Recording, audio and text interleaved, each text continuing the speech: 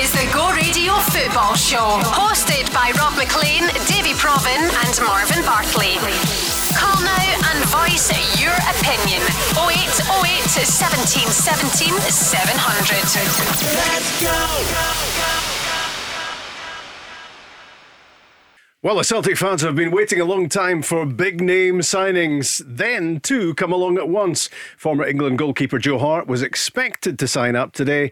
The arrival alongside him of ex-Hamilton, Everton and Republic of Ireland midfielder James McCarthy comes as more of a surprise. A pleasant surprise for the Celtic supporters, Davie Provan. Yeah, you've just got to hope that James McCarthy is over his injury problems, Rob. You know, he had a lot of injuries at Everton, didn't really become a first choice pick at Palace, and hopefully Celtic are getting him at a time where he's over his injury problems and he can do them a ton. And I think the expectation is that Joe Hart will possibly play on Thursday night in Europe for Celtic. More on that to come. Meanwhile, Rangers kick off their European campaign at 6 o'clock, which they hope leads them to the promised land of the Champions League. The first hurdle in the path of the Scottish title winners is Malmo in Sweden, so 55 minutes away from starting there. Marvin Bartley saw Rangers up close at Ibrox on Saturday as they beat Livingston 3-0. Marv, will they get the job done tonight in Europe? Well, hopefully. You know, when the Scottish teams go into Europe, I think it's important that the whole country gets behind them. But yeah, they were breathtaking at times on Saturday, and then they rotated the team again. I think made 6 or 7 changes just to freshen it up, and you know, the team's just as strong as the one on Saturday, so it shows the strength and depth that they do have. But yeah, I think they'll be confident going into this game, 100%. Give you that team in just a second, if indeed you don't know already. All 5 of Scotland's European qualifiers are in action this week. Rangers and Celtic are at home next week.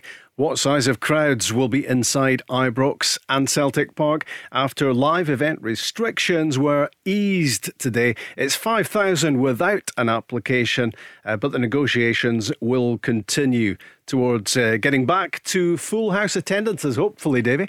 Well, hopefully sooner rather than later, Rob. I mean, I'm a little bit confused about this. Is it the local authority who makes the call, or is it Holyrood? I think it's local councils, yeah. Right.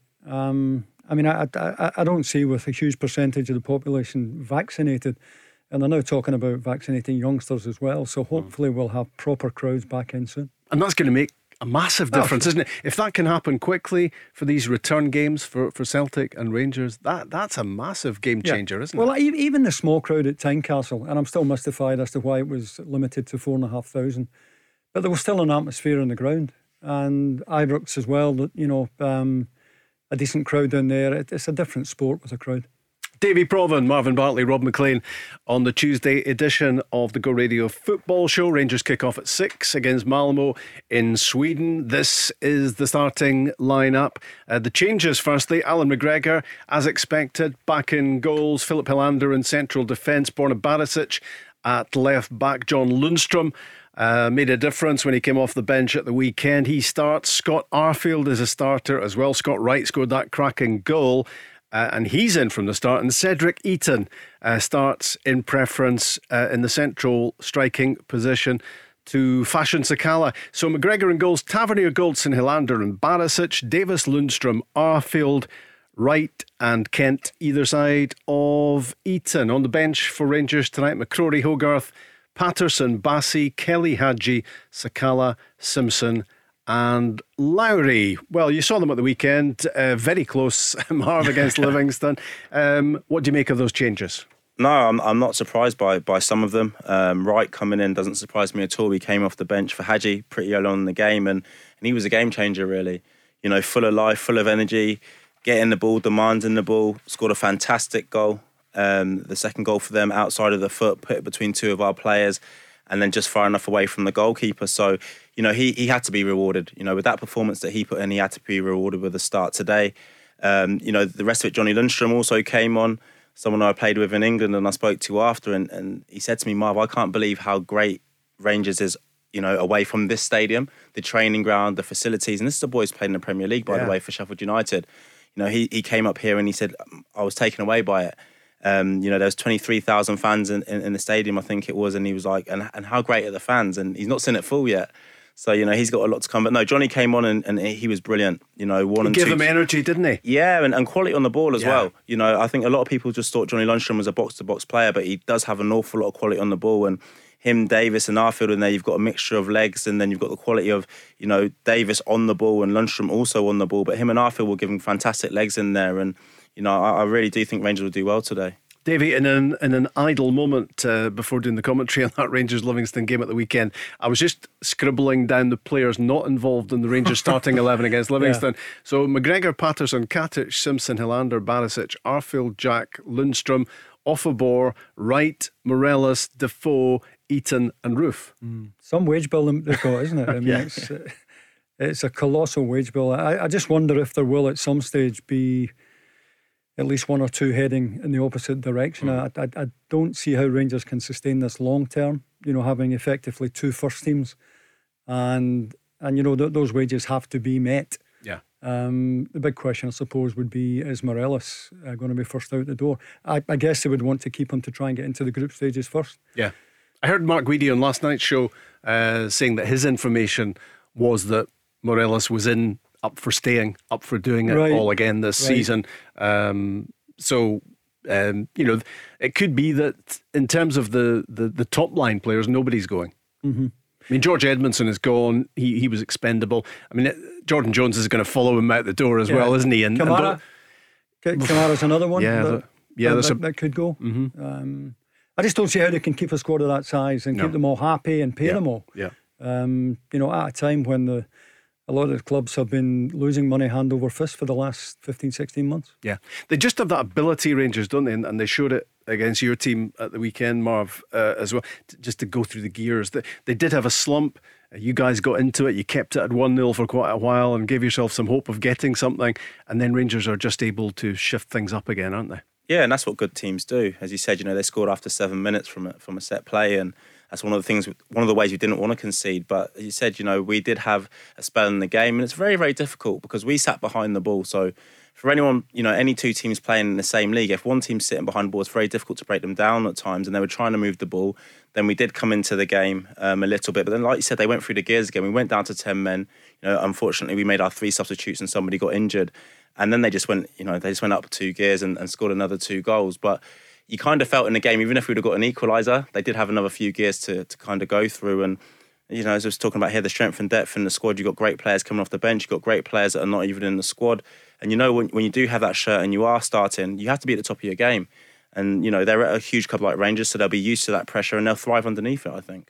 6 o'clock for Malmo against Rangers. What does Steven Gerrard reckon to the opposition? I've watched a lot of Malmo, been impressed with their team ethic, the work rate, the fitness levels. They're obviously well into the season now and have started the season extremely strong, so they're obviously going to be a confident team. I think the way they play, they can obviously play with a back 4 but also change to a back 5, so we have to be ready to whatever challenge comes our way on the night. So I think they're an aggressive team, especially at home. I noticed that against Helsinki they came right out the blocks and pressed extremely high and were aggressive. So we're going to have to be really good in possession. We're going to have to be really good at playing through the press. We need to make sure that we can go and hit Malmo's back 4, because if they're going to come at us very aggressive, we know where the spaces are to go and hit them. The Rangers players, Davie, will not be under-informed. I think we can assume that from just the detail that Steven Gerrard and his coaching team and planning team go into. Malmo unbeaten in 7. John Dahl Tomasson is their head coach. They are the Swedish champions. They're a point behind Djurgården at the moment, midway through the season. So that's a crucial phrase, isn't it? The fact that they are halfway through the league campaign. Danish midfielder Anders Christensen is their captain. They've got a Croatian striker. Both of these guys picked out by Gerrard. Antonio Kolak plays up front for them. There are going to be no mugs. And when you're competing at this level, just 2 hurdles away from the Champions League group stages, it's going to be tough. You're going to have to be at the top of your game. Yeah, and I do think the fitness aspect is significant. They're 13 games into their season. They are fully match fit. They're still fresh. They didn't play at the weekend. They got a rest at the weekend. So it'll be a tricky game for Rangers, who are still getting up to speed. I know they beat Livingston 3-0. I think fitness-wise, they've still got a bit to find. And, Malmo certainly have an advantage when it comes to fitness tonight. How big an ambition, Marv, do you think this is Europe, the Champions League, moving up a level. Rangers have done really well in the Europa for the last couple of seasons. Now it's up on the ladder to another level. How big an ambition in Steven Gerrard's head is this? I think it's the next one. It's the next one that he wants to tick off. I think it's absolutely crucial for them as a football club that they do get into the Champions League, because then it opens up a pool to a whole load of other players. And also, as Davie spoke about earlier, with the wages that we're currently paying, that will be with one eye on getting into the Champions League. Because when you do get into the Champions League, the money you do get from that is absolutely massive. And it allows them either to keep these players or maybe even strengthen the other side of it.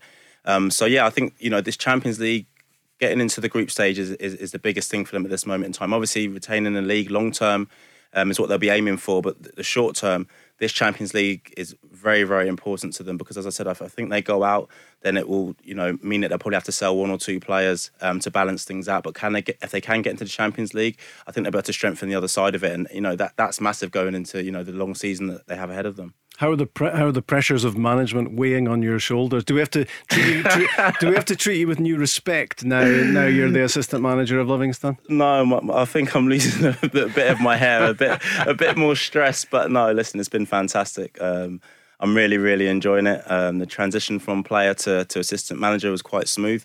I think I had the respect of the players anyway, because I'd been the captain of the football club. And being a coach and being an assistant manager or manager is something that I've thought about for the last 10 years. It's not just been the last 6 months. So I've been mentally prepared for this, and, going into it, it's been brilliant. I've enjoyed coaching the lads and going through stuff and analysing things, and, hopefully I'm making a difference to them. There'll be a few shins recovering, Davie, I would imagine, in the Scottish Premiership with the news that Marvin's off the pitch. Yeah. I mean, I was looking at David Martindale was very animated at the weekend. How does it work in terms of input? If you saw something in the game you felt you should be changing, yeah. Is David receptive to that, or how does it work? Yeah, once he's calmed down. Yeah, very receptive to it. As you said, Davie's at the edge of the technical area and sees things probably from a different angle to me and Dougie Imrie. So if I do see something, then I'll go in and I'll speak to him about it, and then we'll look at ways of changing it. So no, it works really, really well. Really well. And as I said, we all have different views. We all see the game slightly differently because we all played in different positions. Yeah. So hopefully long term it can work really, really well. Do you get an interpreter to go with Dougie Imrie as well? Yeah, to just understand what he's saying. He doesn't talk enough to need one. So no, at the moment It's been fine. No, listen, I did a course with Dougie, a football management course I did with Dougie a couple of years ago. So I met him through that, and then like I said, obviously he came in to add a different dimension to the coaching team, and it's going really well. I know that, listen, we lost 3-0 to Rangers, but it's a long-term project, and we are seeing differences, from training and even the way we played against Rangers. I don't know if you watched the last time we played against them. Ryan Kent was constantly running through the gap that we had between our right back and right centre half, and it was something that we identified. We managed to close that gap up, and I don't know, in the game Ryan Kent was floating into other areas. We didn't really have the runners going in behind us like we have had previously against Rangers. Jermaine Defoe scored a wonderful goal from running off the back of one of our defenders, and that was one of the things we said. We had to be nice and narrow, allow the ball to the outside shoulder of our fullbacks, and then we press from there, and I think they did it really, really well. Was it a 3-0 game? I don't think so, but once you go down to 10 men, it's very, very difficult, because you're already tiring with 15 minutes to go, and then it's heartbreaking. You go down to 10 men and you think, we're struggling here, and they get 2 goals, 78th minute, 90th minute, and then everyone looks at it and says, you've been beaten 3-0. But there was a lot of positives for us to take out of that game. One of the features of lockdown for me was the opportunity to listen to Davie Martindale in action, because when there's no crowd in, you hear everything from the touchline. Sometimes you would prefer that you didn't hear everything, but you're going to have to go some to drown him out, aren't you? Yeah, we're going to need a couple of full houses, but he's passionate. Yeah, he's passionate. He's a motivator, and it works for the boys. He's been involved in 2 top 6 finishes the last 2 seasons. So obviously what he's doing is working. And as I said, we've probably got me and Dougie are the calmer heads, and Davie does what Davie does. So as I said, the dynamics work really, really well. And if we had 3 of the same people, it wouldn't work. We need 3 different people, and that's what we have at this moment in time. If you want to get involved in the football conversation, you can do, of course, 0808 17 17 700. We're talking Rangers and that lineup. I'll give it to you again just in case you've switched on in the last 10 minutes or so. McGregor, Tavernier, Goldson, Hilander, Barisic, Davis, Lundstrom, Arfield, Wright, Kent and Eaton. Malmo against Rangers, 45 minutes away. We're talking Celtic, of course, as well, because when the signings come around, they seem to come around 2 at a time, and Joe Hart is in the door today, the former England goalkeeper. And James McCarthy is in as well. So in terms of Joe Hart, he's 34. It's a 3-year deal. Ex-Man City, 5 loans at Tranmere, Blackpool, Birmingham, Torino, West Ham. He went on to Burnley and Tottenham. Hasn't featured an awful lot for Tottenham. 75 England caps. And arguably all of it overshadowed by the shampoo deal that he had with Head and Shoulders, of course, Davie. Certainly overshadowed by Lee Griffiths' double at Hampden, wasn't it? Yeah. I mean, let's be brutally honest here. Celtic are not getting the best of Joe Hart. They're getting him for a reason, and the reason is that he's not playing in England. It won't be about money for Joe Hart. He will want to come up. He will know how big Celtic is. He will want to play in Europe with Celtic and just experience the whole, Glasgow thing. I'm sure that plenty of people who have been up here will be telling him what it's like, the Goldfish Bowl, the Glasgow Goldfish Bowl. And although he's arguably past his peak, he's still an upgrade on what Celtic have, and that's the important thing. We'll talk more about Joe Hart. We'll talk more about James McCarthy. We'll talk more about Rangers in Europe as well right now, because Scott is on the line from Clydebank. Hi, Scott. Hiya. How are you doing? I'm doing great. How are you? Yeah, all well, thanks. Are you excited about this game? A bit nervous as well. Really? Yeah, but you've got to be confident, surely. Of course, with the European runs in the past, it's a tough one. What are you thinking in terms? What are you thinking in terms of a prediction? I'm thinking 1-0, and I'm going for a different goal scorer tonight. I'm thinking coming off the back of a couple of goals. I'm thinking. Sorry, just lost you there. You're thinking. Cedric Kitten. Aye, yeah. I mean, Stephen Gerrard, Marv, has been raving about him coming back with a whole new attitude. He feels more settled now, having had difficulties of trying to settle in during all the chaos of the last year or so. And he looks a stronger player, doesn't he? Yeah, he definitely does. I think at times we forget, when boys are coming from abroad and they're in the middle of the pandemic, and as Etienne said, he wasn't able to go out and kind of interact with his teammates and try and make friends and stuff. It's very difficult for them. But he's had a fantastic pre-season. I think he knew what he needed to come back and how he needed to come back. I think he knew that Morales was going to be away with the Copa America. So he was going to have the chance to, play the friendlies, and then it was his shirt to keep. And, Stephen obviously trusts him enough to put him in today. He got a few goals in pre-season, and, it's one of those things. If you perform, you're going to stay in the team, and that has to be the same for everybody.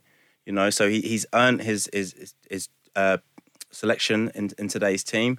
And as a young man saying, hopefully he can go and get a goal. Yeah, and Scott, you're obviously looking that you'd be delighted with that 1-0 result. Rangers would as well, maybe even 1-1. They'd be happy with tonight with the second leg at Ibrox, and just hoping that your team can make it into the group stages of the Champions League. Yeah, of course. It's massive for the club if we could do that. We've not been in the Champions League in a while, so that would be something good. Obviously, tonight the dynamics changed a little with no away goals anymore. Yeah. I think that changes the dynamic of tonight's match a lot. We still obviously want to go there, get a draw, or get maybe 1-0 and take back to Ibrox for a good result. But it does change the dynamic in a sense.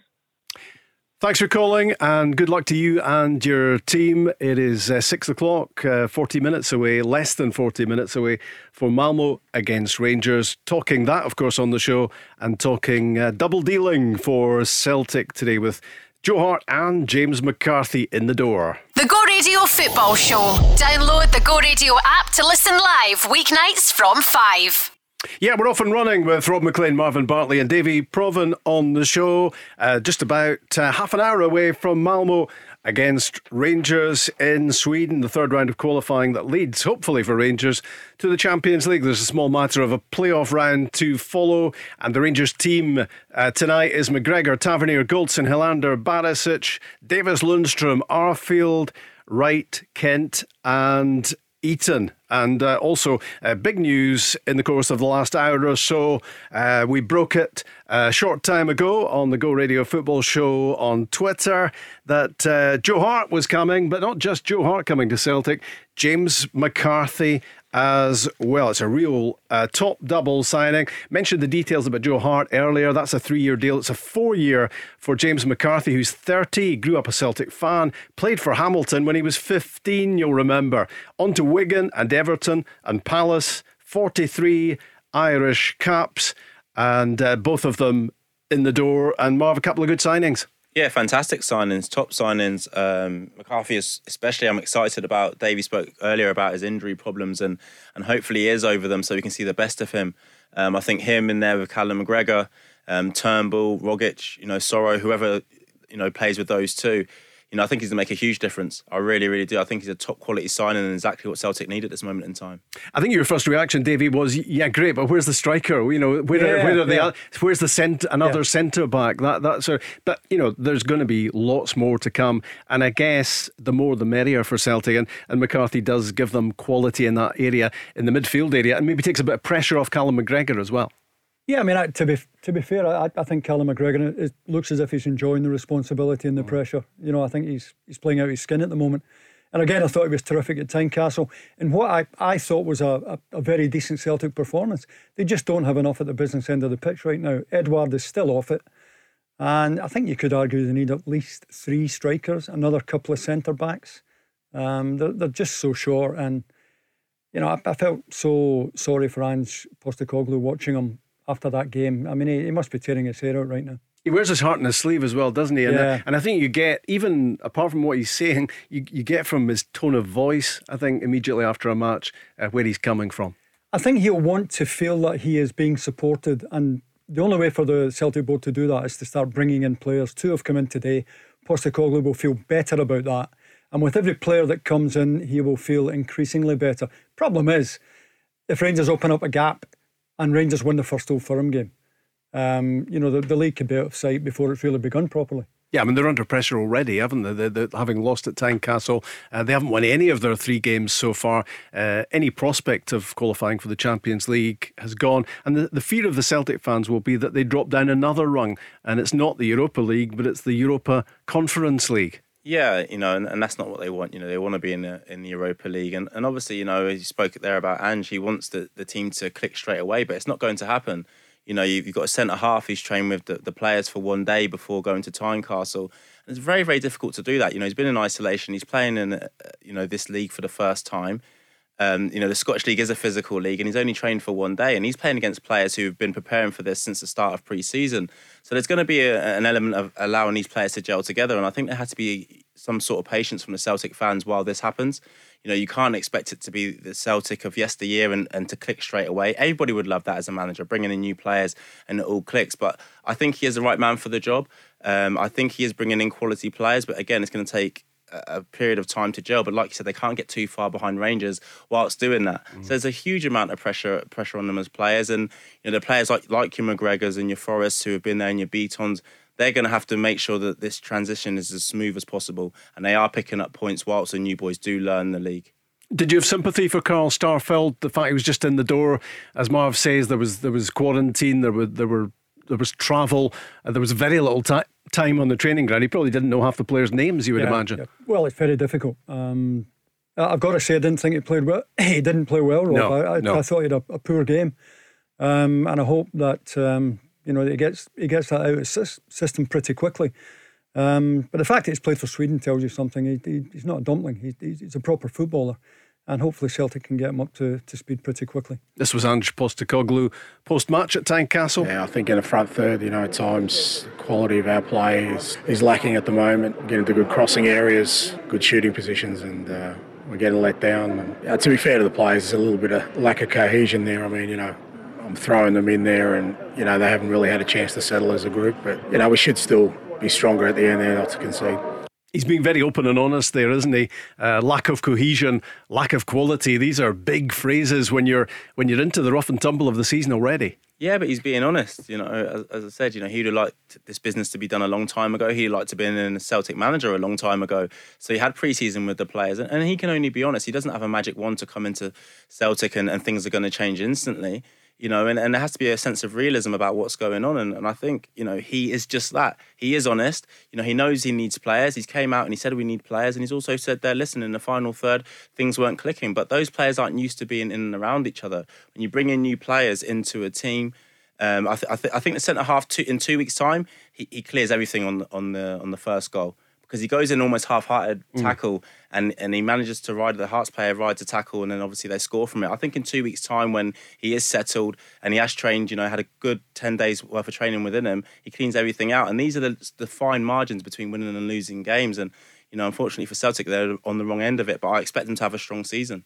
Davie, the Celtic hierarchy will be hoping that signings like these today take the heat off for them, allow them a little bit of time to breathe. But should somebody in power like Dominic Mackay be standing up and taking the place of Ange Postecoglou at times in the last couple of weeks to answer all these questions that he's probably ill-equipped to answer, because he is purely concerned with trying to get this team together with one hand tied behind his back. Would you like to see better communication from on high in the club? Well, if you consider the amount of supporters who bought season tickets last year, knowing they weren't going to get inside Celtic Park, I think the supporters deserve better communication. And Dominic Mackay, who's come in as the new guy, the replacement for Peter Lawwell, I thought, that would have been a new start at Celtic where we would see more communication, because Dominic Mackay talks a good game. He's got all the modern jargon, blue sky thinking, synergies and all this. Oh, I love it. And I thought he would be a real conduit in terms of, communication between the boardroom and the supporters. I still think the boardroom are going to take a bit of heat. There's talk about a demonstration coming up this Sunday. I think the supporters will want to make a point very forcibly to the Celtic board that they have slipped up big time. Because it does feel as if Celtic are still quite a long way from putting a fully organised, gelled team on the pitch. I mean, it's a kind of, it feels a bit scattergun at the moment. Celtic have been in decline for years, Rob, and they got away with it because they were winning the title in Scotland. But if you're Celtic, you should be measuring yourself in Europe. It's the only place that you find out how good you are, not by beating teams in Scotland with much lesser resources. But they've been getting away with it because, the 10 in a row was on, the supporters were buying into that. And now that the 10's gone, people can see, just how poor the team has been over the years. I mean, if you look at some of the teams who've beaten Celtic, from Maribor, Ferencváros, AEK Athens, Sparta Prague beat them 4-1 home and away. For a club of Celtic size, that is just not good enough. And now they find themselves in a position where they're already playing catch up with Rangers, bringing in players at the wrong time in terms of out of desperation, rather than buying from a position of strength, which allows you to dictate prices. Yeah. And there's, Joe Hart, did you say got a 3-year contract? Yeah, 3-year deal. And young 4 years from 4-year McCarthy. deal. Well, his agent has been in the wonderful position of saying to Celtic, 1-year contract, 2-year contract? No. He'll get a 4-year contract or he's not coming. And that's what Celtic are up against as well now. They're not in a position to call the shots in negotiations for players. That is the problem. That is a problem, isn't it, for Celtic, that everybody knows they're desperate, not just for one player, but maybe double figure number of players. So all the agents of European and world football are basically ramping up their price tag.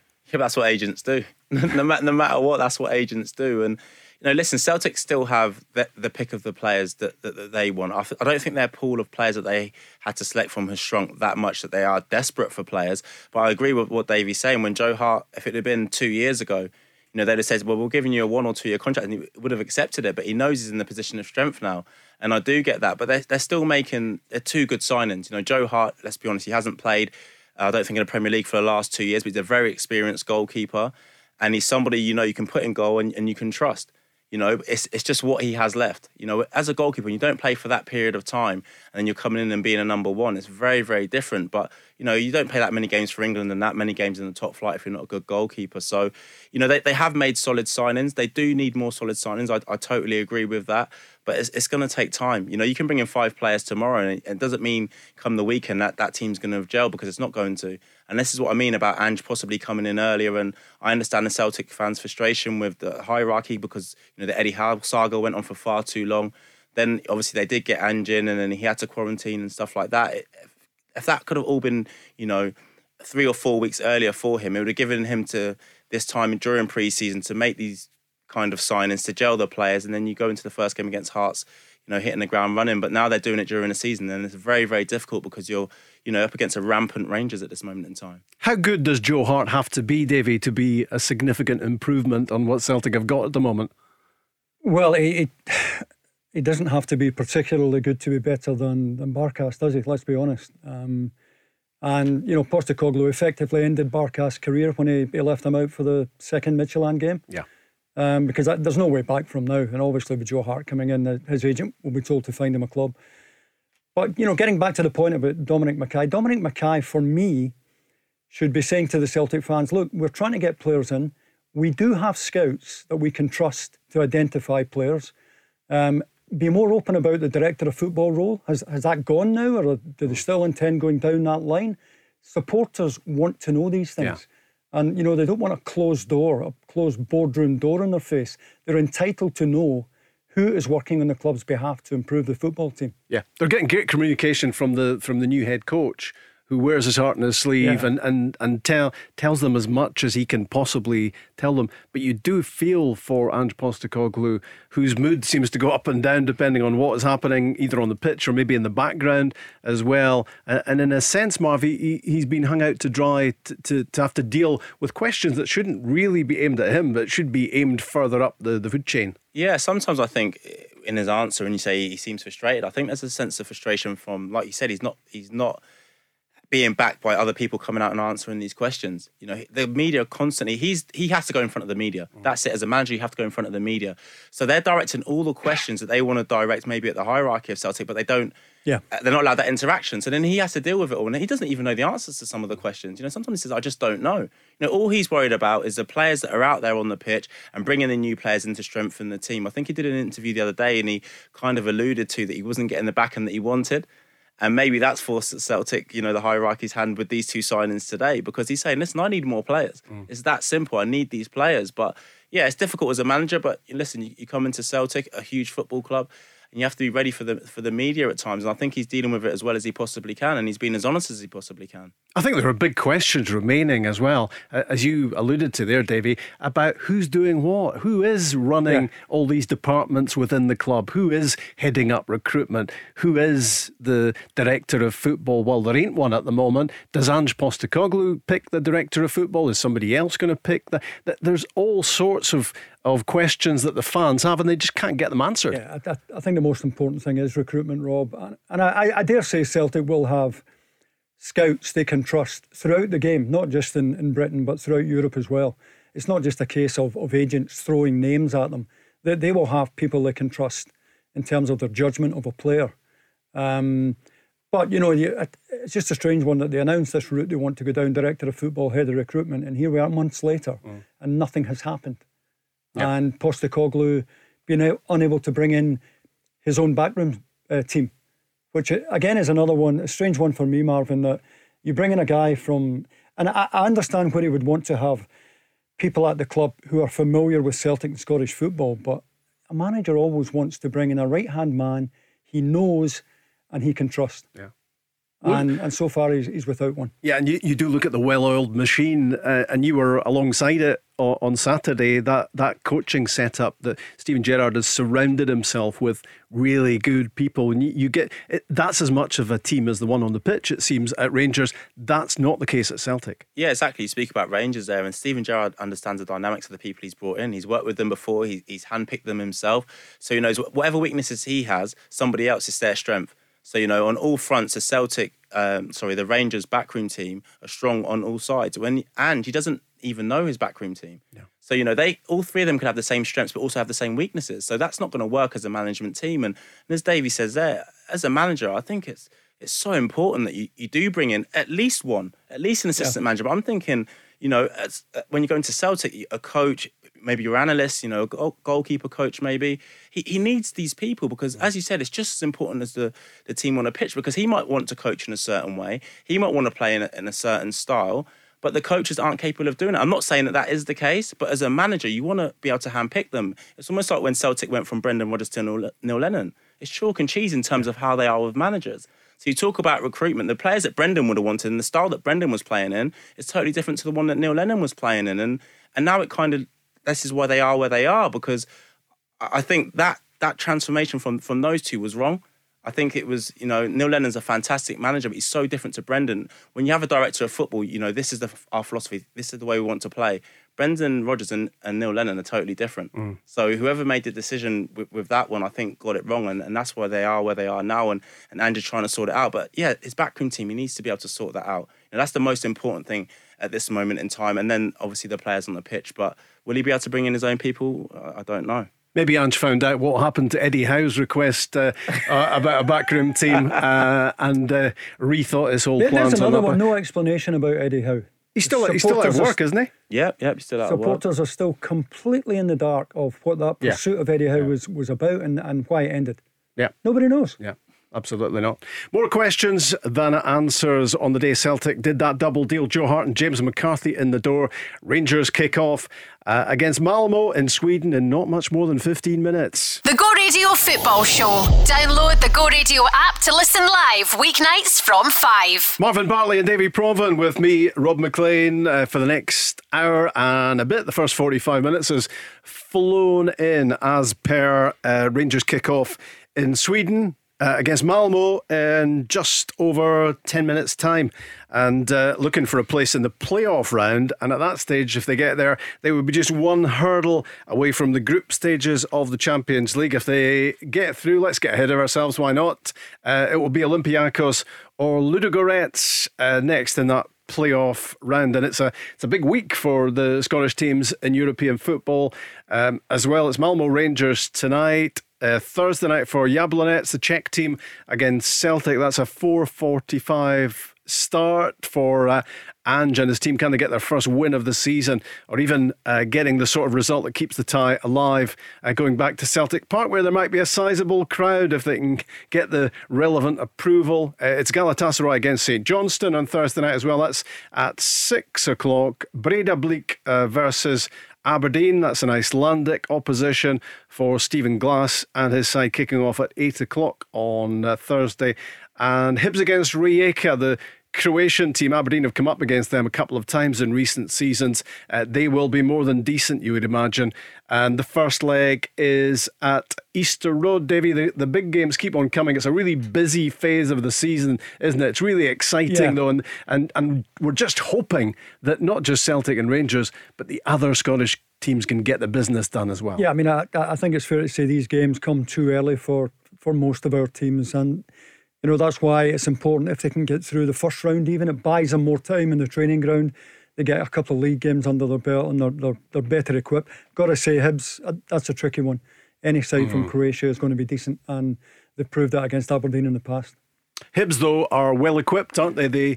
They withstood a couple of pretty sizable offers midway through last season, Marv, and presumably those same clubs or other clubs might well come back in for the likes of Porteous and Kevin Nisbet as well. But if they can keep hold of them, they've got a good squad. Yeah, no, they have a very, very good squad. And I think, with Josh Doig looking like he'll be leaving the club for, some of the figures that you're hearing, if that's the case, I think... Is it going to be 5 million? Yeah, well, I've had 4.5 million, yeah. Whether the rumours are true or not, I'm not sure. But Jack Ross came out and said, listen, a bid has come in or something's very, very close to being done for the young man. And I think by selling him, it allows you to keep Martin Boyle. I know he did have a buyout clause. Whether that's still active at this moment in time, I'm not sure. Nisbet, for me, at the weekend against Motherwell was fantastic. I think he showed all the qualities in that game to show people that he can go on to be a top, centre forward. And, obviously when he was called into the Scotland squad, I hadn't seen that much of him. I've been obviously concentrating on my own football, but everything he showed on Sunday was absolutely fantastic, dropping into the 10, how intelligent he was. And I think him and Martin Ball, they're absolutely key. You have to keep hold of those two players. And I think if you can do that, it's a fantastic transfer window. We were just saying at the weekend, Marvin, if you're Celtic, you've got to have a look at Nisbet. And I know you're saying it's important Hibs keep him, but you know, I think it'd be a terrific signing for Celtic. Yeah. I wondered about Josh Doig as well, to be honest. Maybe the price has gone now to a level where Celtic wouldn't be able to compete. But he's a top young Scottish player. He's got height as well for much taller than Greg Taylor. Well, he's at an age as well. You know, you're going to get your money back for him. And more. Yeah, exactly. Yeah, absolutely. The Rangers team, by the way, in case you've just joined us on the show, that kicks off against Malmo in about 10 minutes' time, less than 10. McGregor, Tavernier, Goldson, Helander, Barisic, Davis, Lundstrom, Arfield, Wright, Kent and Eaton will be right across that game in the course of the rest of the show. We'll be with it through the first half. We're talking Rangers, but we're talking Celtic as well, and the two deals that they've got done today, with James McCarthy coming in along with Joe Hart. Let's talk to Ryan, who's a Celtic fan from the Talk Scottish Football podcast. Hi, Ryan. Hi guys, how you doing? You all right? Yeah, well, thanks. Are you pleased with those deals today? Yeah, it's good to get two deals over the line. It's good to get two experienced heads through the door as well. Bring the team a wee bit more leadership. I think that's been lacking over the past couple of games. Hart's been both players have been linked for a wee while now, so I'm glad we've got them both done and through the door. I think I'm a wee bit more excited for McCarthy, I would say, than Hart, but I think the two of them will do well at Celtic for sure. I mean, you could be cynical about both, Davie, I guess, couldn't you? Because you could say Joe Hart's barely been playing in the last year or two while he's been at Tottenham. And James McCarthy, his deal with Crystal Palace came to an end. And they allowed him to go. And in the summer, he was a free agent, basically. You know, who wanted him? Who wanted him down south? Well, Celtic have moved in and they've signed him. But nobody's going to complain if it works out. No, you could be cynical and make that point. And you'd be right to say they're not exactly, you know, in demand down south in the Premier League. The question would be, though, can they improve the current Celtic side? And both can, I think. Yeah. You know, both can improve Celtic. And it's one step at a time for Ange Postecoglou at the moment. And he's got two time-served professionals. McCarthy's also got a feeling for the club, which I think is good. And they're upgrading what's there at the moment. How disappointed were you, Ryan, on Saturday night with what happened at Tynecastle? It was an absolutely gutting performance. It was really annoying because we had the majority of the ball and we put the ball in the back of the net. Maybe a decision that should have stood, but after 70 minutes, you saw the fitness levels just drop completely. I know Ange Postecoglou's been talking about the level of fitness not being where he wants it to be, and you saw that. You saw Hearts coming into the game the last 20 minutes, and I was like, if they get a set piece or a free kick or a corner, they've got a chance here. And they put in a good ball, and it's a good header by Suter, but there was definitely question marks again over the goalkeeper with that one.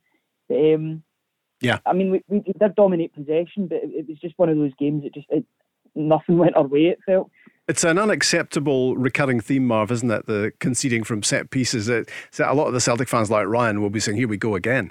Yeah, and it's something that they need to. It's almost like an Achilles heel for them, from last season. And it's something that they need to get right. Hopefully Starfleck comes in and he's a leader and he can arrange them, because a lot of things on set pieces is about talking. You know, it's about having a leader there, and it's about having somebody with confidence saying, this is the line, this is where we're holding the line. Ball comes into your area, attack it. Should they have been higher, Marvin? Or do you leave the space for the keeper to come and take?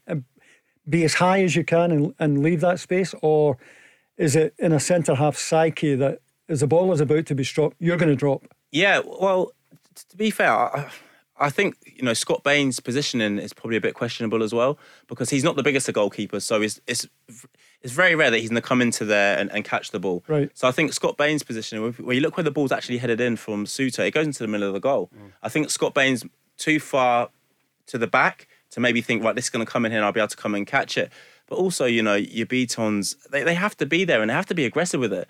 John Suter's coming up from the other end and you know what he wants to do. He wants to head of the ball. So you might not be able to beat him in the air, but one thing you can do is get physical contact on him. He got a run at it, didn't he? Yeah, he got a run at it, he got a free header. It's not acceptable. Your centre-halves are there to defend, and John Suter is the person you look at and say, right, he's going to be a huge problem coming forward. I'm going to deal with him. And that's the difference, Like you said, I think they do need probably a few more leaders. And Joe Hart will be in goal and saying, listen, he doesn't get a free header on the ball. He does not get a free header on the ball. Now, maybe they need that. They need that goalkeeper with that presence and that experience. But yeah, they can't afford to be conceding from, set plays like they were last season. These big games, Ryan, keep on coming for Celtic, don't they? I mean, we were just speaking about it. It's that phase of the season where you don't really get any respite. Ange Postecoglou is still piecing his team together. He's brought in a couple of pieces today. Will they be available on Thursday night? Well, we'll find out. Maybe Joe Hart will play. Not so sure about James McCarthy. But these games have to be won. Otherwise, you're going to go from the Champions League qualifiers to the Europa and then maybe the Europa Conference League. Yeah, it's not really an ideal sort of situation for him to be in. But at the same time, if he works it well enough, then he could get a couple of wins under his belt, and then everything will be rosy. I think a lot of the fans aren't really sort of they're not criticising the manager at this point because they know that he's been dealt a really, really tough hand. I can't think of a manager in the past 10, 15 years that's had a tougher gig than that at Celtic. In terms of the revolving doors of players and even coaches as well that are still there that were there last season. But I want to ask you, Ryan, Davie and I spoke about this earlier in the show. What do you think about communication from the top? Not from Ange Postecoglou. You can't really fault him because he puts himself up. He seems to be in front of a camera every other day at the moment, in front of a microphone. But what about the hierarchy? What about Dominic Mackay or Dermot Desmond or one of the power brokers at Celtic Park to explain what went wrong with Eddie Howe, why they waited so long and it didn't happen, why they were so late with Ange Postecoglou, why they gave him so little time to build a team? Yeah, I would like maybe Dominic Mackay or someone even higher up than that to come out and explain what happened with all that, because Eddie Howe deal, the problem with that was we were waiting 2-3 months. That 2 or 3 months, Ange Postecoglou, if he was the first pick, could have came in and sorted his squad out earlier, could have been with the players earlier, and we wouldn't really be in such a terrible position with the sort of players being at different points of their fitness and a lack of fitness as well. That it's one of those ones that we've just got to get behind the team now. It's a difficult job for him, but it won't help if the fans get on Ange Postecoglou's back. So we're all still there. I would say the vast majority of the fans are still there. And we're just hoping that we can get started on Thursday and then we can bring it in on the Sunday. Yeah, Ryan, good to speak to you. It's Jablonets against Celtic on Thursday. It's Malmo against Rangers in just a few minutes' time in Sweden. It's a massive match for Steven Gerrard and his team. Kickoff is fast approaching. The Go Radio Football Show. Download the Go Radio app to listen live weeknights from 5. Yeah, give us a call. Join the football conversation.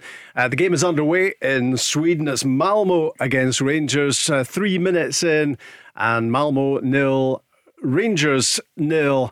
As Steven Gerrard's team look to get off to the ideal start in a European adventure that they're hoping leads on to the riches and the prestige of the Champions League. It's something that's been a target since day one. The first challenge was always to get European football back. From a Europa League point of view, the challenge here was to always finish top of the league at some point. We managed to do that in spectacular form last year, and that's given us the opportunity to qualify. There's still a lot of work to do. Malmo, first and foremost, we've got a lot of respect for. Captain's a fantastic player, number 9's a fantastic player, so we'll have to be right at it over the 2 legs to get the opportunity to get into the playoff first and foremost. Getting into the Champions League is not really the focus right now. It's trying to get into that playoff round.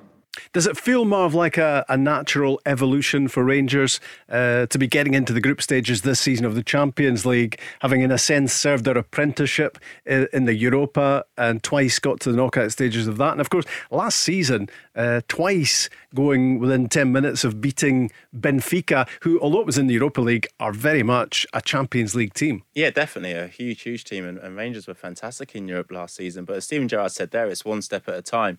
We all want to be talking about the knockout phases, but they've got Malmo ahead of them, tonight and then again next week. So this is the game, the 2 games that are most important to them, and they won't be any pushovers. Malmo, we'll see in the first 5 minutes that they're a very capable team, and Steven Gerrard's obviously identified a couple of their players as being very, very good players. So first and foremost, it's important for Rangers to get through this, and worst case scenario for them, they want to be in the Europa League again, which is it's still a great achievement. But Rangers are just at that point now where if they can push on to the Champions League, I think it takes a huge club to another level and back where they probably belong. Yeah, you do get the feeling, Davie, that's where Steven Gerrard sees Rangers is in the top one, the Champions League. Well, I think he certainly sees himself there, Robert. I don't think he came up to Glasgow just to win the SPL title. I think it's the Champions League that will quicken his pulse. It's where he existed as a player for many, many years. And this is where I think he will feel he can really enhance his reputation, because I think everyone has looked at what he's done in Europe so far, been very impressed, and he can embellish that reputation if he can get Rangers into the groups and do well there. Do you see here in the first 5 minutes or so a Malmo team who are up and running and midway through their league campaign? Still a bit of sparring going on, but Rangers started really well. They forced a corner. They had a free kick in a really good area, similar to the one that led to the first goal against Livingston at the weekend. Malmo managed to defend both, but Rangers had Malmo penned in. Malmo starting to come into the game now, and fitness will certainly be an issue, because this Swedish side are right up to speed. Ryan Kent is a massive player for Rangers, isn't he? If you speak to Rangers fans and you ask them who would be the last player they would want to be sold, it would probably be the Ryan Kent, just because of his game-changing abilities. I know that you looked at what he does on Saturday in that game against Livingston at Ibrox, trying to stop him, but easier said than done. Oh yeah, definitely easier said than done. And you stop him from doing one thing and he floats to the other side and does something totally different. He has so much ability. A fantastic player with the ball at his feet. He's got the ability to run in behind. He squares you up 1v1. He could create. And that's why, Leeds were bidding for him last season. And Rangers fans who obviously watch him, week in, week out, if they're saying that he's the last one they want to lose and they've got some fantastic players at the football club, it tells you just how good he is. But yeah, for me, Ryan Kent, he's the one you're afraid of, and when we're doing our analysis and we're trying to set up to stop Rangers, it's him first and foremost. And if he doesn't have the best of games, we've probably got two players marking him, so the space opens up for somebody else. So he doesn't have to be always at the top of his game, he just has to be on that football pitch. And he does wonder, doesn't he, Davie? He has license to roam around the pitch. If he's not having joy in the inside left channel, he'll just switch across to the other side. Yeah, I don't think he's one you can pin down. You've got to allow him to go and find space and influence the game. And he can go either way. When he takes the ball up to defender has no idea where he's going. He's got that lovely little step over thing. A defender's never quite sure whether to show him inside or outside. For me, he's Rangers' most important player. I know Morelos is the one who gets the more often than not gets the goals, but Kent for me is their most important player. Helander was always going to come back into the team for the game tonight because Leon Balogun is suspended apart from anything else. Katic still on the way back after a long rehab, and Borna Barisic was always going to come back into the side as well. Calvin Bassey deputised for him on Saturday against your team, Marv. Full of running, he's a real athlete, isn't he? But he would have to go some to be anywhere near as good, Borna Barisic, in terms of delivery. Yeah, no, Barisic's delivery is absolutely fantastic. First and foremost, talking about Bassey and how he was in the game on Saturday. You say he's very athletic, he's got great feet. A number of times it came into him and we tried to press him, and in one touch he's playing and he's going again. So his footballing brain's absolutely brilliant. Steven Gerrard was extremely excited when he signed him, as a player. And on Saturday I saw glimpses of the reason for that. He seems like he's too big to be a fullback, almost like he should be a centre half. But as I said, he's got fantastic feet, he's got nimble feet, and what a great fullback to learn from in terms of Barisic, in terms of his delivery. So if Bassey can get some tips on the delivery that Tavernier and Barisic put in the box, and he can add that to his game, it gives him another dimension. But no, they've got two very, very good left backs there, and when we're talking about the Rangers squad, you want two good players for every position, and at left back they definitely have that. It seems as if Alfredo Morelos is on the way back finally to Rangers. I think gets back maybe this week sometime, gets himself back to sharpness again. But he's a player who, had he been available, would have been massive for Rangers in a match like this, because he's almost better away from home than he is at Ibrox at times. He occupies defenders, and he's got that quality as well. I mean, how many goals have we seen him scoring on the counter attack in Europe? Yes, it's the variation of goals as well. He scores headers, scores with both feet, and he can come towards the ball as well as go long. He's got it all, Morelos. And if you're getting service of the type that Barisic and Tavernier provide, it's a good time to be playing through the middle for Rangers, because the service from either side of the pitch is top class. Have you sensed a change of tone from Steven Gerrard? Because it doesn't seem so very long ago we were listening to that clip of him saying, I don't know where he is and I don't know when he's coming back. Yeah. Now it seems to be that he is on the way back and he is still very much part of Gerrard's plans. Yeah, listen, I could be completely wrong here, but I did get the impression that Steven Gerrard was far from happy that the player wasn't back earlier. And you wonder what kind of nick he's going to be in. He only played for 9 minutes at Copa America. He's been in quarantine. It could be a few games, a couple of weeks before he's up to speed, ready to start. Is it difficult, Marv, at times striking that balance between giving someone like Morelos a little bit of freedom and cutting him a little bit of slack, but actually pulling down the levels of discipline and the whole team thing in a dressing room, that you do too much for one player that you're not doing for everybody else? Is that the danger here? Yeah, but I think there's got to be a sense of understanding from other players. I sympathise with Morelos a little bit because, yes, he played in the Copa America and rumours are that he went home, but I wonder when the last time he actually went home and saw his family. I wonder when that was, because, a lot of people will point a finger at him and say, he should have been back earlier, and why is he... why it's taking them so long to come back? We've been in a pandemic. A lot of these people are pointing the fingers at him, go home to their family every night. My family are down in England and it's nowhere near as far. I can drive down to them. His family are, the other side of the world. So if he does get close to them, sometimes, you have to look at it as from one human to another. There would have been a massive draw for him to go home and see his family. And yes, listen, I'm not saying it's right. If he was meant to be back at Rangers Football Club earlier, then, I totally understand it from their point of view. Maybe you could have said to him, listen, can I have a few more days with my family? Maybe they allowed him to do that and then he's gone over that mark. But it's very, very difficult. You have to think he's a young man. He's away from his family. There's been a pandemic. He's not been able to see them. This is the first time he's been able to see them maybe for 18 months. Let's sympathise with the man a little bit, because it's very, very difficult. Some of us have struggled and we've had our families around us, and he had not really had his family. I know he's had his partner and, his immediate family around him, but, talking about his mum and maybe his brothers and his cousins that he's not seen for a long time, there's a massive draw for him to go home. So I do sympathise with him a little bit on this one. Davie, you're going to struggle with a crick in your neck shortly by looking over your shoulder to try and see that screen, which has the Premier Sports coverage of Malmo against Rangers on it. It was on the big screen behind me until it went off. If I had the technological know-how to get this fired up again, I would, do that for Marv's got a remote, which is a worry. I'm scared I can turn off one of the other TVs. The whole power in the studio could be shut down shortly if Marv gets loose on those controls. But we are watching Malmo against Rangers about 13 minutes in, and it's still 0-0. And they've just built up, Rangers, over the last few years, haven't they?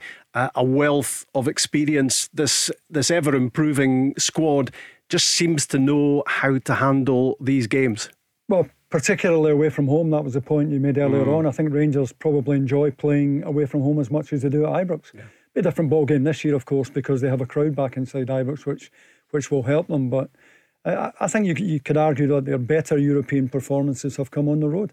We're just looking at pictures of Scott Wright. He was looking to get a shot away from 25 yards. He was denied, and he had a little trip on a Malmo player as he looked to atone for it. Well, he certainly didn't slip up when he set sight for goal on Saturday, did he? Just seen it kind of drop to me, obviously in the box, and just had to kind of feed it with the outside of my right foot in the back post. And no, I'm delighted it's gone in, but I'm obviously buzzing that we've managed to get the 3 points and start the season strong.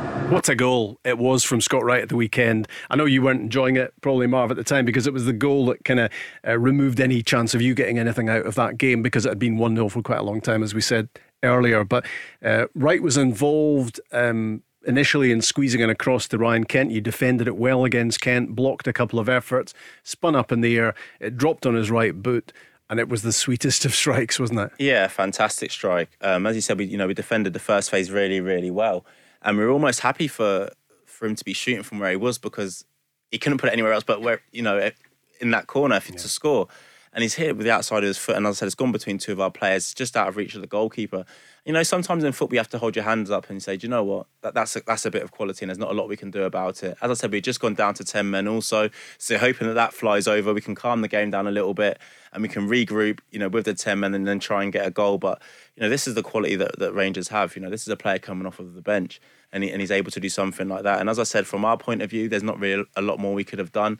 And we hold our hands up and say, do you know what, that's a fantastic strike from the young man. So, you know, it happens in football. You know, special goals do happen in football. And for me, that was one of them because, you know, as you said, the strike was absolutely magnificent. I think he's maybe surprised even Steven Gerrard, Scott Wright, at the speed of impact that he's made. I think when he signed him in the middle of last season or towards the tail end of last season, he probably expected some sort of bedding in process and just get him used to being at Rangers. But very quickly he was battering on the door, and he's got to the stage now where it's actually going to be quite difficult to leave him out. Well, I think the fact that he's starting such an important game tonight tells you he's already forced Steven Gerrard's hand in many ways.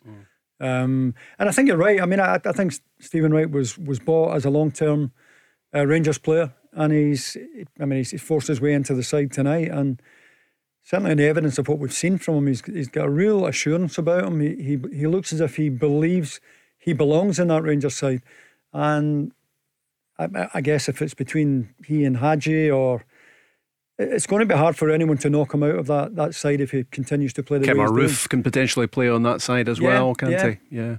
Plenty of choices, and embarrassment of riches really for Rangers. It's about 16 minutes in Sweden. Malmo 0, Rangers 0. Everything going pretty much according to plan. Rangers just looking to get a foothold in the game, and they look to be getting better with each passing moment. It's a good looking attack on the go at the moment, and they've won themselves a corner kick. Before the coverage started, we saw the Rangers players taking the knee. Both sets of players at Ibrox obviously took the knee on Saturday, and I know you were very well impressed at how that was all dealt with on Saturday, Marv. Yeah, no, it was fantastic. And I think for far too long we concentrate on the negatives. I put out the tweet because I felt that it would make me a hypocrite if I didn't. Because if there had been booing, then I would have put out a tweet. I've been at the forefront of trying to tackle the problem we have with kind of discrimination and racism at this moment in time.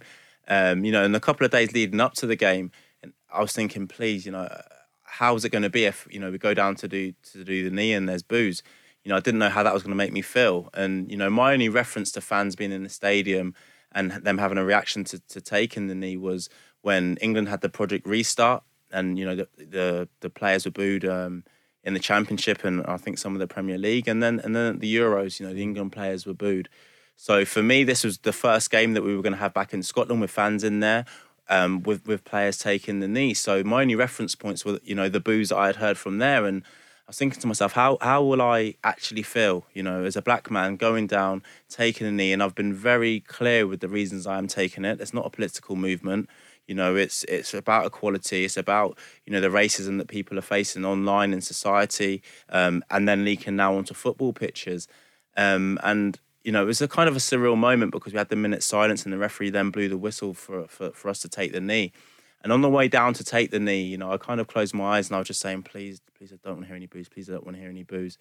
But to hear the applause and to hear the cheering when we took it, I can't put into words how uplifting that was. I genuinely can't. And the people within the stadium who were clapping and cheering, I don't think they understand how uplifting it was.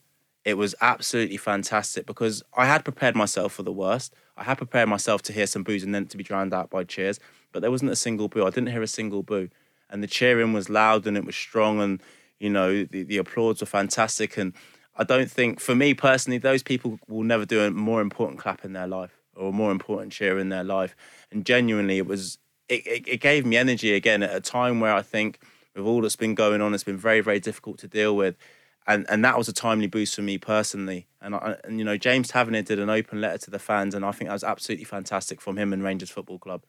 Just to reiterate the reasons why players are taking the knee. And I think that got out there to the Rangers fans and they understood it. And listen, some of the people within that stadium might not have agreed with, players taking the knee, but they didn't boo. They were just there. Maybe they didn't say anything, but the other people who do back it, they applauded and they clapped. And, as I said, far too long, when the minority boo and stuff like that happens, it's all over the place. It's all over, it's the headlines, it's all over social media. So let's applaud the people who have gone out there and cheered and done the right thing. And I think it was so important that, I said it on social media, and it should be covered by all the papers. I don't know if it was, because I don't actually read the papers, but had there been negativity at Ibrox, it would have been covered and people would have been speaking about it. So listen, when the majority of the people do the right thing, I think you have to applaud them, and that's what I did, and I thank them from the bottom of my heart. I genuinely do. Well said, you, and you've done a power of great work yourself. That was a real positive to start off the Scottish Premiership season. Rangers got themselves off to a winning start as well. They weren't exactly firing on all cylinders right through the game, but you'd have to give Livingston a little bit of credit for the way they played as well. 3-0 it was in the end, as Rangers got themselves off to a winning start. 0-0 it is at the moment in Sweden. Malmo against Rangers, 20 minutes gone. The Go Radio Football Show. Download the Go Radio app to listen live weeknights from 5. And we're past the midway point in the first half in Sweden. Malmo 0, Rangers 0 in the Champions League qualifiers. It's the third round of qualifiers. If Rangers can navigate their way through the two legs against Malmo, they will be into the playoff round, and that is just one tie away from the very lucrative, we're talking tens of millions of pounds here, stages of Europe's elite club competition. Davie Provan, how are they doing so far? Yeah, look very comfortable at the moment. Ryan Kent getting down the outside here, decent ball into the box, and Malmo get it away. But you'd have to say Rangers have been the more impressive of the two sides, Rob. But I did worry about Malmo's superior fitness, but Rangers have decent control of this game. Have Rangers grown, Marv, in the course of the first 25 minutes in terms of just adjusting to the game? Yeah, I think they've begun to feel their way into the game, and as Davie said there, they're now starting to take over. The important thing is that Malmo are still dangerous, so Rangers can't go too gung-ho. Listen, they don't need to win this game today. I think they get Malmo back to Ibrox and it's 0-0. They'll be happy with that and they'll be confident, and then they can then go through. So it's a two-legged thing. They don't need to attack too much, and I think Malmo are now trying to hit them on the break when they possibly can. So we're talking Rangers, and a crucial night for them in terms of their European aspirations, and we've been talking Celtic quite a lot as well since coming on air at 5 o'clock because of that double deal that was done today by Celtic, the signing of Joe Hart and James McCarthy, and the Celtic fans will certainly be celebrating the arrival of a new goalkeeper because it's been a big problem position for them.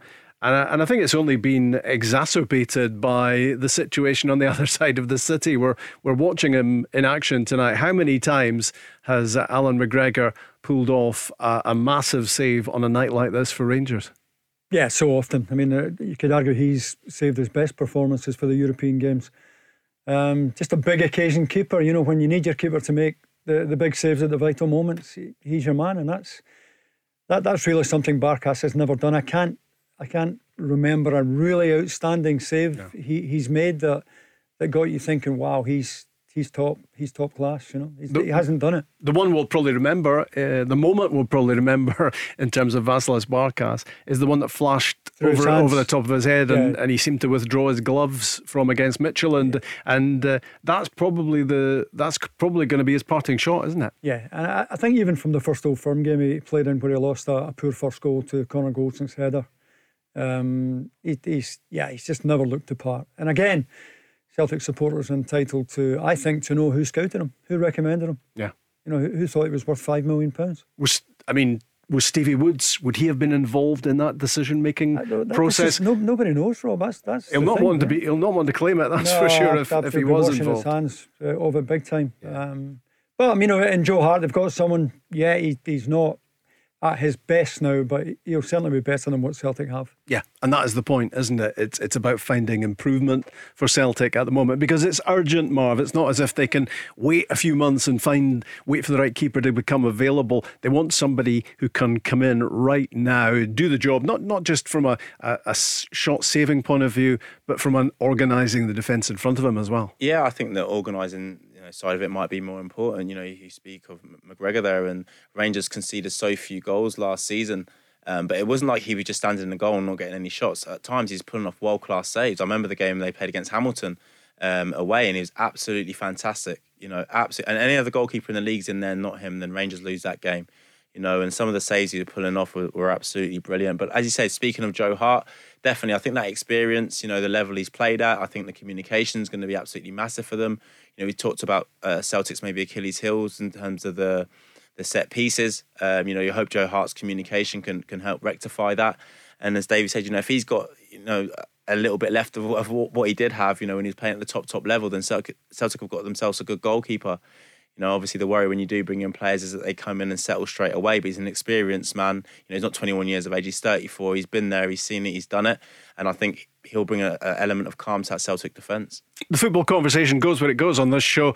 Malmo 0, Rangers 0 in the Champions League qualifiers. Best part of half an hour gone. But let's change direction at this point. Ryan, a Celtic fan, joins us on the show. Hi, Ryan. How you doing, Rob? Yeah, How you doing, guys? Yeah, Hi, thanks, mate. How are you? Not too bad. Listen, I know Celtic have obviously had a couple of signings today, Joe Hart and James McCarthy, but I think it's just a wee bit too little too late, and it's not really going to serve us. It's not going to do anything for the Champions League because we're already knocked out of that. No. So basically my point tonight is, have the guys ever known any organisation in the world who can regress so dramatically in such a short space of time from such a position of strength? It has been spectacular, Davie, hasn't it? Yeah, I mean, this board of directors has had an advantage that no board in the history of Celtic Football Club has enjoyed over Rangers, and they've somehow managed to blow it. And I made the point here at the weekend, Rob. 9 years ago, Rangers were kicking off the season at Peterhead. They were doing the rounds at Elgin and Annan. Celtic were in the Champions League, beating Barcelona and getting through to the knockout stages of the Champions League. Now, how Celtic have managed to flip that advantage into a position where they are miles behind Rangers, God only knows. And the people who are responsible for it are the people in the boardroom. We're not hearing much, Ryan, from the people responsible for it, are we? No, and that's another thing that's really irking the Celtic support. The Celtic fans backed the club last season when we knew we couldn't get to a game. We've done it again this season. We were promised change, and there hasn't really been change. As Don Mackay's came in, but to me, he just seems a bit of a patsy. Law still seems to be running the show. I don't know. Law seems to still be working in Celtic in some capacity, and for the main man to still be there while the new man's trying to set his stall out, that doesn't fill me with a lot of confidence. I don't know what you guys think. Is it complacency, Ryan? Is it, did Celtic have a feeling of entitlement? Did they think that the success was just going to roll on without actually working at it? No, I think we're the biggest club in Scotland, so I don't think we're entitled. We should be winning the league every year. Rangers are a relatively new club. They've only been in existence since 2012. So, we are the biggest club in Scotland. We're the most successful. So we really should be racking up titles, racking up trebles. And for whatever reason, the board seems to think that we had to let Rangers back in. We need a strong Rangers in order to keep Scottish football appealing, which I just think is farcical, if I'm honest, especially when people are putting their hard-earned money into the club and we demand success, and we were promised change and we've not really got change, have we? It's the same old.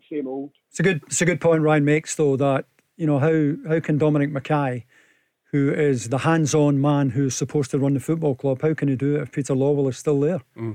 Where do the lines get blurred, or what is the remit? What is Dominic Mackay's remit? It's a good point he makes. Yeah. The other side of that, though, in terms of any big business, when there's a change at the top, we talk about transition, and that maybe Dominic's came from Scottish rugby. I understand that he does understand football to a really high level. He's really, really good at his job, but he's come from Scottish rugby to Celtic Football Club. So maybe there's an element that he needs a little bit of nurturing. And maybe that is why Peter Lawwell's still in there. I'm just playing devil's advocate here. I don't know. It could be something totally different.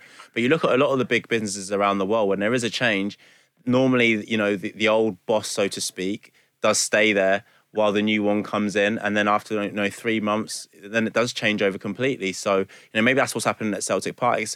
Celtic have had a lot of success, by the way. It's been kind of one season where Rangers have won the league back, and Celtic haven't been great at all. We have to understand that. But before that, they had 9 years of winning back-to-back trophies and winning the Premier League. Yep, sorry, go on.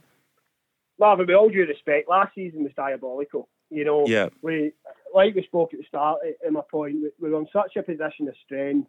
and we seem to have just completely imploded last season. The fans, the boys in the Ramsey bus spoke about it every single week, that we needed change since October with Neil Lennon, but the board dug their heels in, to spite the fans. The people that were putting their money into the club, they kept Lennon in charge to spite us, and there's a real disconnect now. And until that board is toughed out, you'll never get that back at Celtic, because they've made their bed and they need to lie in it now, unfortunately. That's a dangerous word for Celtic, isn't it? When disconnect starts to be used by the supporters. Celtic supporters have already removed the regime previously, Rob. Yeah. Although some of our listeners will be too young to remember that, but the fans have the ultimate power. Yeah. And if you look at, I'm surprised that Peter Lawwell is still at the club. Going back to, how could they possibly mess up the signing of John McGinn, who was desperate to sign for Celtic? And even to the present day, Jack Henry gets sold on the cheap to Ostend because of a poor deal there. Ryan Christie being allowed to run his contract down. These are basic things that Celtic have managed to muck up. And for me, Celtic, they did have a lot of success, but predominantly at a time where they didn't have any opposition domestically. Yeah. And the team, as I've been pointing out for a long time, has been on the slide for a long time. Brendan Rodgers himself said it. The team was in decline. And famously said before the AEK Athens game, if the board can't meet my ambition, it will be terminado. Yeah. And sure enough, Brendan Rodgers walked because the Celtic board wouldn't match his ambition. And look at the state the club is in now. And Neil Lennon was firing off a warning shot a year ago, wasn't he? At this time a year ago, when Celtic went out of the Champions League qualifiers, saying that there were players in the dressing room that didn't want to be there. Some of them are still there, and the feeling is that they're going to go, but they haven't gone yet. This period of transition continues, doesn't it? Yeah, but Neil Lennon came out and saying that just wasn't the best man management, was it, to be honest? If he's got players, he's got to try and get the best of them. Neil Lennon should never have been in the role. Neil Lennon was put in the role because Peter Lawwell knew that he could then run the club how he sees fit. Lennon wasn't the same pedigree as Brendan Rodgers. And that's what's happened. We've regressed. We're sports science and we're analytical kind of side of things. Everybody, it's quite open. It's regressed dramatically since Lennon took over. And that was something under Rodgers where we were building. So if we're going to act like a Europa Conference League club, if Lowell is going to behave like that, then that's what we're going to find ourselves in. We've messed up the Champions League 4 years in a row now. So really, Lowell needs to get so far away from Celtic, it's unreal. And I'll be honest, I probably regret renewing my season ticket because it's just the same old garbage you get year in, year out. Do you think you can be too loyal and faithful to Celtic in terms of renewing, and you and other fans as well, and actually saying everything's okay because we're buying our season tickets? 100%. I think the Celtic board, the Tory cabal, as I would call it, I think they exploit the loyalty of the fans. And if you look at Loyal's kind of salary and bonus package, it's ridiculous, and it totally outweighs what he should be getting as a football chief executive, and what he's delivering on the park. Because we're a Champions League club, or we should be a Champions League club in stature, and he's not delivering that. So why should he be rewarded in any kind of financial package? Davie, you spoke about people power, the days of Brian Dempsey, the rebels of one, and all that sort of stuff. But it doesn't. The fans can be too supportive, can't they?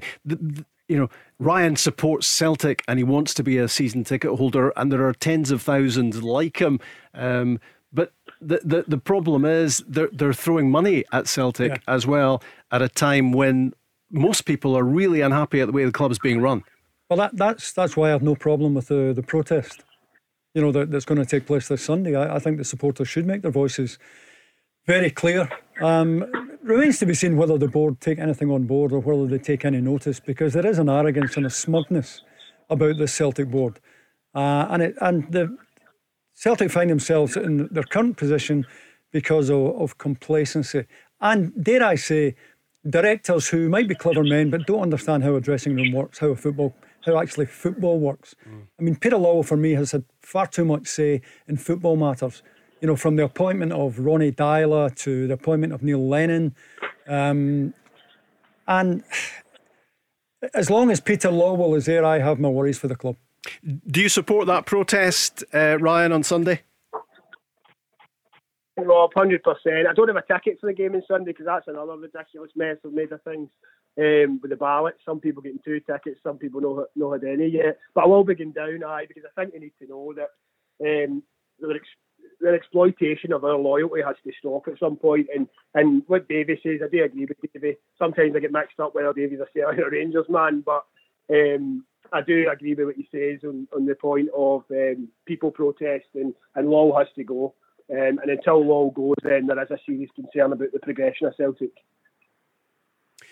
Do you feel for Ange Postecoglou, Ryan, and the position he's in, the questions he's having to field? Because I think the guy, when you read about the guy, I think he's got the potential to be a top-class coach, but you need the backing. You don't go into a Champions League qualifier with that back four and a goalie whose arms are strapped to his hips. And we knew that last season, and we didn't do anything about it. Okay, we've signed Joe Hart today, but like I say, it's too late for the Champions League, and we've got in with absolute nonsense to a goalkeeper. And how we've ever scouted him and thought he was a goalie, I will never know. And do you think that the squad can be repaired and the pieces can be put in the jigsaw puzzle off the pitch, as well as presumably a few of those missing at the moment, in time to be competitive in the title race? Will there be a title race this season? Well, obviously I hope so. And obviously next season it's automatic entry into the Champions League, so it's massive. But there's a real feeling that the board have written off this season, and I think that's a disdain they hold the fans in. They can just write off a season. Law didn't care. Halfway through last season, they kind of wrote it off. When the Celtic fans, we still wanted change. We wanted to try and get the 10 last season, but they left it far too late. So for the Celtic fans, they want a title race, but I don't know if the Celtic board, can match that. Ryan, good to hear from you. Cheers, mate. Bye. All the best. That's Ryan, a very disgruntled Celtic fan, pretty pessimistic about what is coming up as he looks for his team to make a quick recovery. Not just in terms of European football. They've got Jablonec in the Europa qualifiers on Thursday night, but they've got a home game against Dundee on Sunday. They really need to win that one. They can't afford to let Rangers get away. Rangers having won on opening day against Livingston. Meantime, Rangers in the Champions League qualifiers 0-0, 4 minutes away from half time. The Go Radio Football Show. Download the Go Radio app to listen live weeknights from 5. Rob Maclean, Marvin Bartley and Davie Provan with you for the next 15 minutes. Close on half time in Sweden. Malmo 0, Rangers 0, and I think Steven Gerrard and his side Marv getting better all the time in this game. Yep, they're growing into the game 100%. They started maybe a little bit slower. Malmo were in control, but for probably the last half an hour, it's all been Rangers, and it's probably when not if that they're going to score a goal. That's the way it looks. Hopefully, I don't put my mouth on them and then they concede. So now Rangers are looking strong. Pretty solid performance so far, Davie. Yeah, they don't appear to be in any danger, Rob. There's nothing about this Malmo side that will have Steven Gerrard fretting, and you'll feel that they probably should be ahead. Their left centre-back just made a terrific block from a Ryan Kent effort. And Rangers of the two look far more likely to score. Yeah, just the body language sometimes gives it away as well. Just little bits of frustration creeping in as far as Malmo are concerned. And that's always a surefire sign that the opposition is getting on top. The halftime whistle has just gone in Sweden.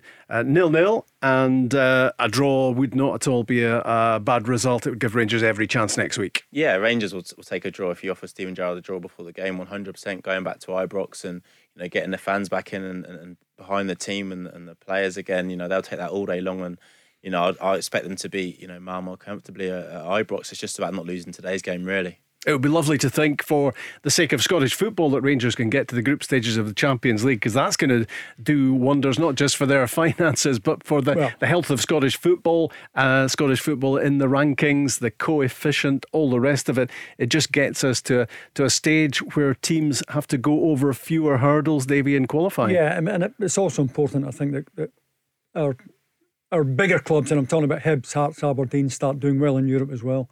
I'm old enough to remember when they did, actually, and it's been a pretty miserable time over the last decade or so from clubs out with the old firm. It would be good if they started picking up results in Europe, and it's almost a new experience for them. I mean, there's Hibs.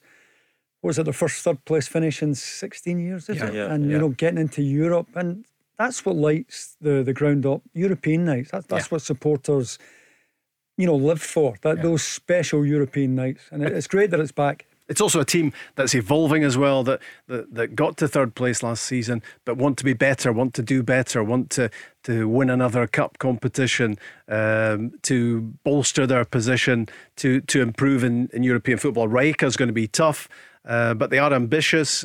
We spoke about them earlier on. Aberdeen and Hibs look like two teams who could put in a strong performance for Scottish football, Marv, this season. Yeah, they're two teams definitely going in the right direction. And just talking to Hibs there, they bounced back twice, after being behind at Motherwell, and that's shown another side to your game, because we all know it's easy to play football when you're winning games. You're 1-2, 3-0 up, but when you're behind and you need your big game players to turn up, and then they do. That's a great confidence, because the 2 goals they conceded were avoidable. So that the defence will be very, very upset with the goals they conceded. But what they also know at the other end of the pitch, they've got game winners that can, and game changers that can get them out of trouble.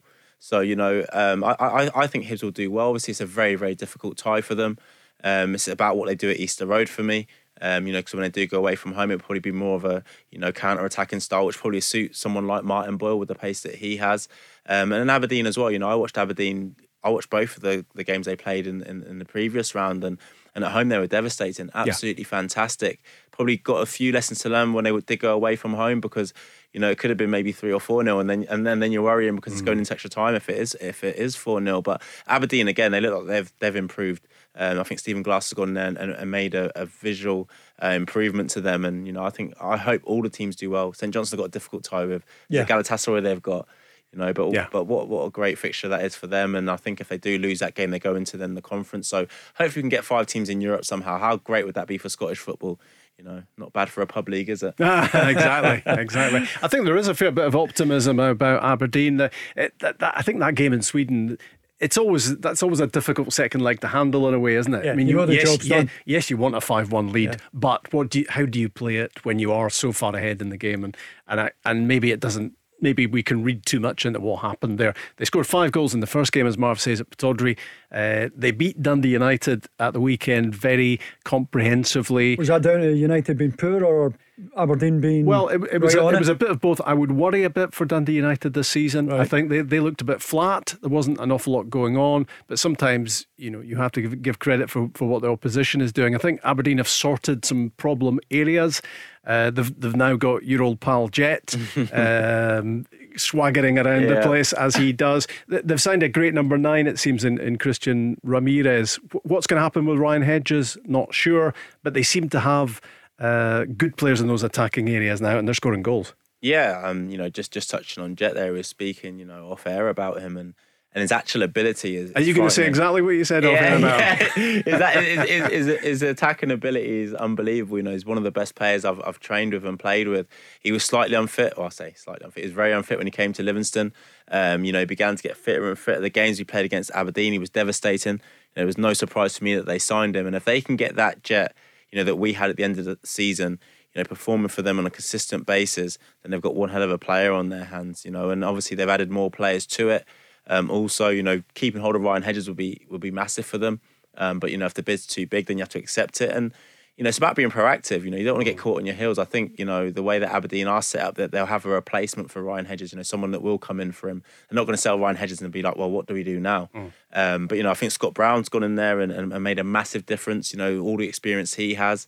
Just sitting in there in that kind of number 6 roles and letting the younger boys go forward and play their game. And I think it's helped, Lewis Ferguson as well, because he's looked absolutely brilliant so far this season. And by the way, give him a lot of credit because he's bounced back from a bid being rejected from Watford. A lot of young players would have, maybe gone into a shell and thrown their toys out of the pram. And credit's where it's due to him because he's gone to another level. Yeah. And he knows, listen, if I keep performing, then the bid's going to get bigger.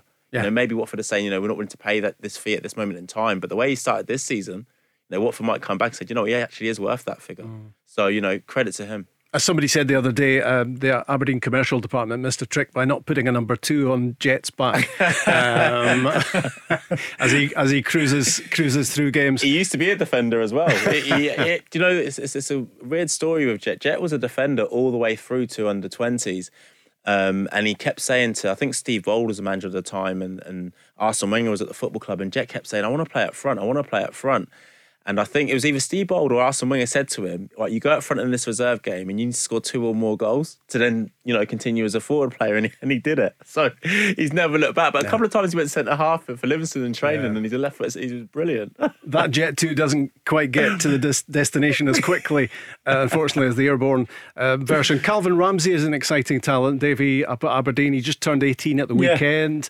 He's going to be difficult to keep out of the side. He just looks a natural. And I was just thinking, in Scotland we've bemoaned the lack of a right back to challenge Stephen O'Donnell for that position in the national team.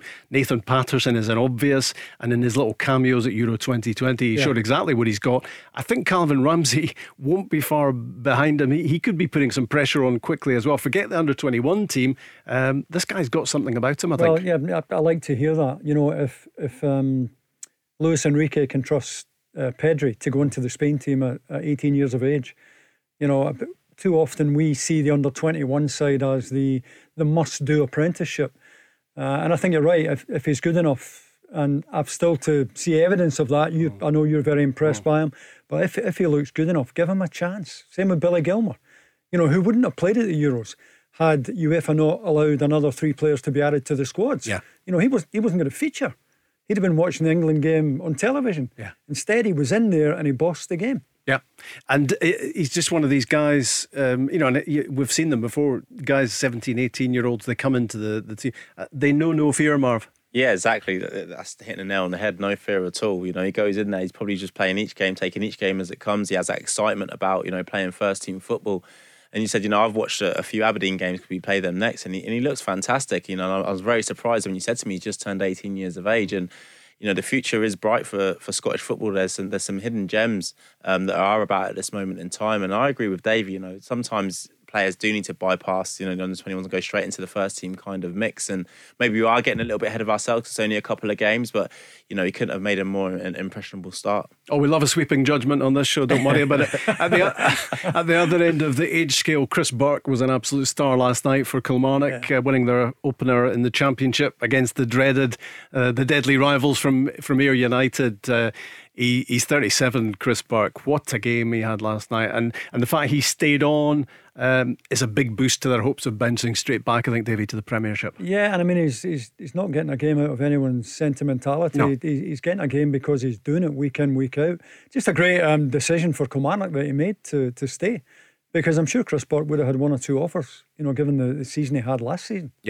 Yeah, absolutely. Looking ahead to this weekend, the Dundee United Rangers Saturday lunchtime, St Mirren Hearts is a 3 o'clock, and 4 games on Sunday with so many of our teams involved in European football this week. Celtic Dundee Sunday, talk of that protest, of course. Hibs against Ross County, Livingston against Aberdeen, Marv, at Ammanvale, or the Tony Macaroni, whatever you prefer. St Johnstone against Motherwell, and the game we've been watching in the course of the show, we're halfway through, for Rangers in Sweden against Malmo, and at this stage, without taking anything for granted, you would be feeling pretty confident for their prospects. Yeah, I think Steven Gerrard will be saying to them at half time, what a great first half we've had.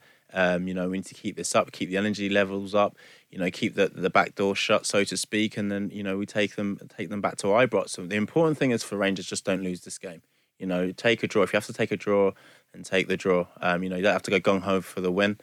Take them back to Ibrox and then win the game there. And a 90-minute game there at Ibrox, I fancy Rangers all day long. Let's hope for a good week in Europe, Davie, not just for Rangers tonight, but the other 4 on Thursday. Sure thing. I honestly don't know much about Jablonec, but it's given Celtic's current situation, they have to win that. That's simple as that. Yeah, it's that stage of the season where a name doesn't necessarily mean anything. Austria Vienna were prospective opponents for Aberdeen, but they're out and they're not the name they once were. Jablonec, though, anything will be a challenge for Celtic at the moment. But good news today for them with that double signing of Joe Hart and James McCarthy. Halfway through in Sweden, Malmo 0, Rangers 0. Good luck to Rangers. Let's hope they can get the job done in the second half, and we're back tomorrow. I'm back with Barry Ferguson and John Hartson, and we're live at 5. The Go Radio Football Show, talking football first. Listen live weeknights from 5.